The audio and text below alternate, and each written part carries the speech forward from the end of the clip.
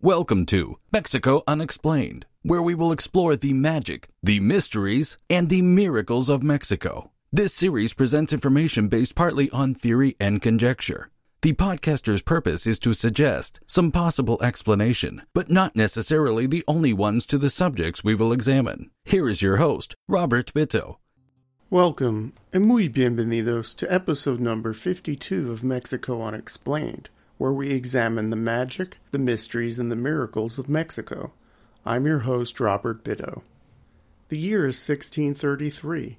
A ship in the chilly North Atlantic near the ancient French city of Saint-Malo found itself under siege by pirates. Among the passengers captured by the buccaneers was a boy of 13 who was fleeing England. The teenage boy had no money or valuables, but explained to the pirates that he had escaped from an English prison and was heading for the European continent. The boy had been convicted of sedition by Crown authorities for publishing pamphlets against the English king and had been arrested and jailed. He escaped the prison and found himself on that captured ship. The pirates took him in, and for several years the boy fought alongside them and distinguished himself in battle. The boy's name was William Lamport. He was born in County Wexford, Ireland, around 1610. His parents, Richard and Alonsa Lamport, were from English merchant families which had settled in southern Ireland centuries before. The Lamports, as with similar merchant families from the area, saw their autonomy diminish throughout the 16th century as English Tudor control over Ireland increased. Their Catholic faith was also threatened by new laws enacted by King Henry VIII of England starting in the 1530s. William Lamport's grandfather, Patrick Lamport, aligned himself with the traditional Irish nobility against the increasing power of the English in Ireland and actively resisted rule from London. In 1617, when William was 7 years old, his grandfather was captured and executed on the personal orders of King James I of England. Soon after the execution, William Lamport and his brother John left Wexford for a Jesuit school in Dublin. The tutelage of the Jesuit fathers lasted for a few years. William then went to school in England at Gresham College, located in central London. He excelled in mathematics and Greek, and it was there, as a young teen, where Lamport expanded his political consciousness. It was at this time, as previously mentioned, when his activities landed him in jail and eventually into the hands of the pirates. Young William said goodbye to the pirates when harboring in Bordeaux, France, sometime in the 1630s, and made his way to a community of expatriate Irishmen living in La Coruña in northwestern Spain. He soon enrolled in the Colegio de Niños Nobles, a school for Irish exiles living in Spain, located near the shrine of Santiago de Compostela, the notable destination of the Catholic world's Spanish pilgrimage. It was here in Spain where William Lamport Hispanicized his name to Don Guillén Lombardo. It was also here where Lamport got the attention of Spanish and Irish nobles alike, and even the King of Spain himself, when he secured the allegiance to the Spanish king of the 250 members of the two pirate ships with whom he previously sailed. Thereafter, Lamport's former pirate friends proved to be important mercenaries for the Spanish crown and helped win victories in a few Spanish naval battles. Lamport was still a teenager when he received a scholarship to study at the College of the Irish in Salamanca. While at the college, Lamport's star seemed to be on the ascent, and he was noticed by the Count Duke of Olivares, the Spanish king's principal minister. Lamport was then offered another scholarship to study at the elite Colegio de San Lorenzo de Escorial, a training ground for ambitious public servants of the Spanish government. When Lamport left his schooling, he distinguished himself in the service of Spain's King Philip IV on the battlefield, helping Spain win many campaigns in Europe. As the protege of the Count Duke of Olivares, The young Irishman also served in espionage and diplomatic missions on behalf of Spain throughout the European continent. Lamport even adopted Olivares' principal last name, Guzman, and later added that to his Hispanicized name, thus becoming Don Guillén Lombardo de Guzman. A favorite at the Spanish court in Madrid, Lamport became well connected with people in power and involved himself in politics. He became the chief architect of a plot to have the Spanish take over Ireland, which would have made the Emerald Isle a tribute-paying state within the Spanish Empire. Ultimately, Lamport's plan was dismissed, but his ambitious nature was not squelched by this temporary setback. While in Madrid, Lamport fell in love with a minor noblewoman, Doña Ana de Cano y Leyva. It's unclear whether Lamport married her or if they were in a state of unwed cohabitation. Doña Ana became pregnant with Lamport's child, at which point we see him flee Spain for the New World, perhaps to avoid a scandal or to leave an unhappy marriage. He was on a boat bound for Mexico on April 21st, 1640, along with a new viceroy, the Marqués de Villena. Some historical accounts state that Lamport was sent to Mexico City as a spy for his benefactor, the king's chief minister, the Count Duke of Olivares. There was some unrest and dissatisfaction in Spain's colonies in the Americas at the time, and the minister needed someone whom he could trust to send accurate reports back to him in Spain. The causes of concern were coming from the population of New Spain's criollos, or those of pure Spanish descent born in the New World. The criollos were protesting unfair treatment with regard to taxation and access to participation in government. In colonial Mexico, there existed a rigid social and racial hierarchy, with peninsulares, or those newly arrived Spanish subjects born in Spain, at the top. In late 1640, Lamport arrived in Mexico City and rented a room from Don Fernando Carrillo, the escribano mayor, or chief clerk for the Spanish government in Mexico City. The well-educated Lamport, who knew 14 languages, became the tutor to Carrillo's son, Sebastián. It wasn't long before Lamport began to move in influential circles among the criollo elite of New Spain and sent a steady stream of well-detailed reports to his benefactor, the Count Duke, back at the Spanish court in Madrid. Lamport appears to have gotten a little too close to his espionage subjects, though, and seemed to play a crucial role in the criollo conspiracy to overthrow the new viceroy, the Marqués de Villena. The conspiracy was led by the Bishop of Puebla, Juan de Palafox y Mendoza. Lamport, who was sympathetic to the concerns of the criollos, served as a messenger between Bishop Palafox and Madrid, and eventually got the go-ahead from the Count Duke of Olivares to oust Viceroy Villena.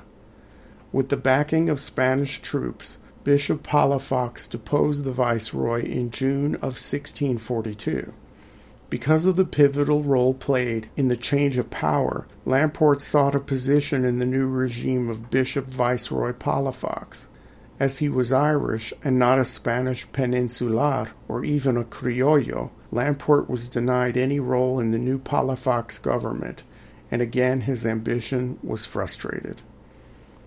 A visit at the Carrillo residence from an indigenous miner from Tasco named Don Ignacio would change the course of Lamport's life once again. Don Ignacio came seeking legal advice about the abuses the indigenous miners suffered at the hands of their Spanish overlords. Lamport met with Don Ignacio frequently, and during one of the visits, the indigenous man introduced Lamport to peyote, the cactus with hallucinogenic properties. Please see Mexico Unexplained episode number 49 for discussion about drug use in ancient Mexico. During one of the mescaline-induced peyote sessions, Don Ignacio claimed to see the future, where Lamport ruled over all of New Spain as an emperor. This fed Lamport's ego, and this ambitious young Irishman began a new project in the fall of 1642, laying out the first ever plan for Mexico's independence from Spain. Lamport worked diligently on his plan. His dream was to create a society in Mexico free of the rigid social and racial caste-like divisions imposed by the Spanish. Lamport envisioned Mexico as one of the most prosperous countries in the world if freedoms were granted and the economic restrictions from the mother country eliminated. As a colony of Spain, the Mexicans were required to send a fifth of everything mined back to Spain. Without this siphoning off of this royal fifth, or quinto, and with taxes imposed on New Spain kept in country, Lamport imagined a land of unending prosperity. Additionally, there were severe trade restrictions in colonial Mexico that were hindering its progress. Under Lamport's vision of an independent nation of Mexico, trade with the Orient and other nations of the world would flow freely, thus appealing to the sensibilities of the members of the wealthy Criollo merchant class who had complained about trade restrictions for generations. Social reforms would come with the economic ones. Lamport proposed complete legal equality under the law for all races and socioeconomic classes, and in his plan he proposed the end of slavery and the elimination of forced labor drafts and tributes paid to the crown by indigenous communities. Indian communities would be allowed to keep their languages, customs, and laws. Popular assemblies would sprout up all over Mexico, with an emphasis on decentralized power. The state would be ruled by a limited monarch, initially Lamport himself, who would be the first emperor of Mexico, who would lead the country with the consent of an active parliament elected by the people. If the monarch was a tyrant, he could be deposed by popular vote. In Lamport's idyllic image of his new country, freed African slaves, wealthy peninsulares, and marginalized members of impoverished indigenous communities would all participate in government and would have equal rights under a strictly codified law. Lamport was way ahead of his time with this line of thinking. What were his influences? Where did he get his sense of egalitarianism? Historians often credit Lamport's sharp intellect and his ambitious nature for wanting to create a merit-based society, free of ethnic and social barriers that he himself could not overcome in colonial New Spain. Others suggest that he was influenced by the writings of the 16th century Dominican friar Bartolomé de las Casas, an advocate for the rights of the indigenous in the Spanish colonies of the New World. What historians seem to overlook is Lamport's time aboard the pirate ships in his formative teenage years. Modern-day historians and sociologists who have studied social organization and power structures on pirate ships in the 16th through 18th centuries have discovered many egalitarian, multicultural, floating democracies among pirate communities during this time. Decisions were generally made collectively among the pirates, whose crews were comprised of men of various races and ethnicities, social strata, ages, and religious beliefs. Leaders arose in the pirate world not from noble birth or through courtly political connections, but through ability. If leaders of pirate ships became tyrannical, they were deposed by popular consent, much like what Lamport proposed with regard to his limited monarchy. Perhaps Lamport formulated his ideas of creating an egalitarian society, with merit and more democratic ideas replacing ancient social and racial norms, as a result of his time as a teenage boy with the pirates. In the fall of 1642, while working on his grand plans for an overhaul of Mexican society, Lamport tried to gain support for his plans from disgruntled Criollo merchants, dissatisfied militiamen, and freed African slaves. He shared his vision and confided in a local Criollo named Captain Mendez, who eventually had Lamport arrested, but not on the charges of plotting against the Spanish government of New Spain. In October of 1642, Lamport was charged with heresy and arrested by the Spanish Inquisition for his use of peyote to invoke visions. The Spanish were generally appalled by indigenous drug use and saw it as something demonic and against the Catholic Church's authority. Thus began Lamport's lengthy incarceration, a full 17 years behind bars.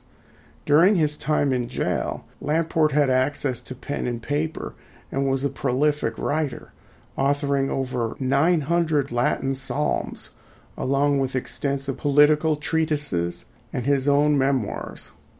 During his time in jail, it was rumored that Lamport was the illegitimate son of King Philip III of Spain, and thus the brother of the current Spanish king. Historians generally agree that this rumor was started perhaps by Lamport himself, to give Lamport a noble legitimacy in the eyes of the Mexican populace who had not yet been won over by his views of egalitarianism. William Lamport escaped prison once, on Christmas of 1651.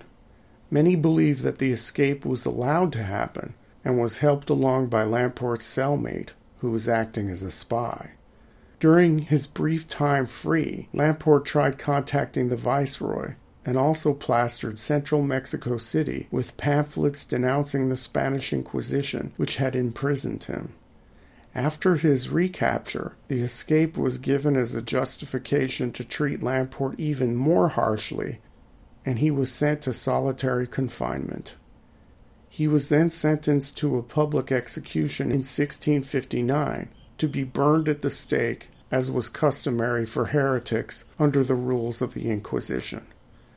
Lamport remained defiant to the end, and before the flames of the executioner's pyre could reach him, he strangled himself to death with the ropes they used to tie him to the stake, thus depriving the Inquisition of its public burning.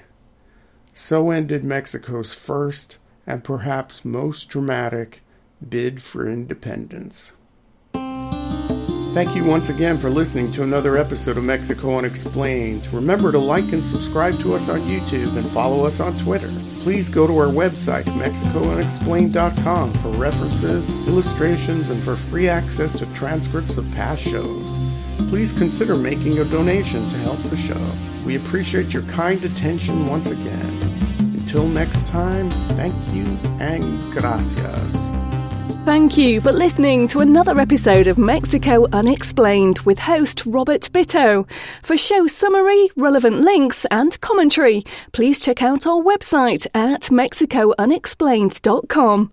Like us on Facebook and be a part of the conversation. Adios and hasta la vista.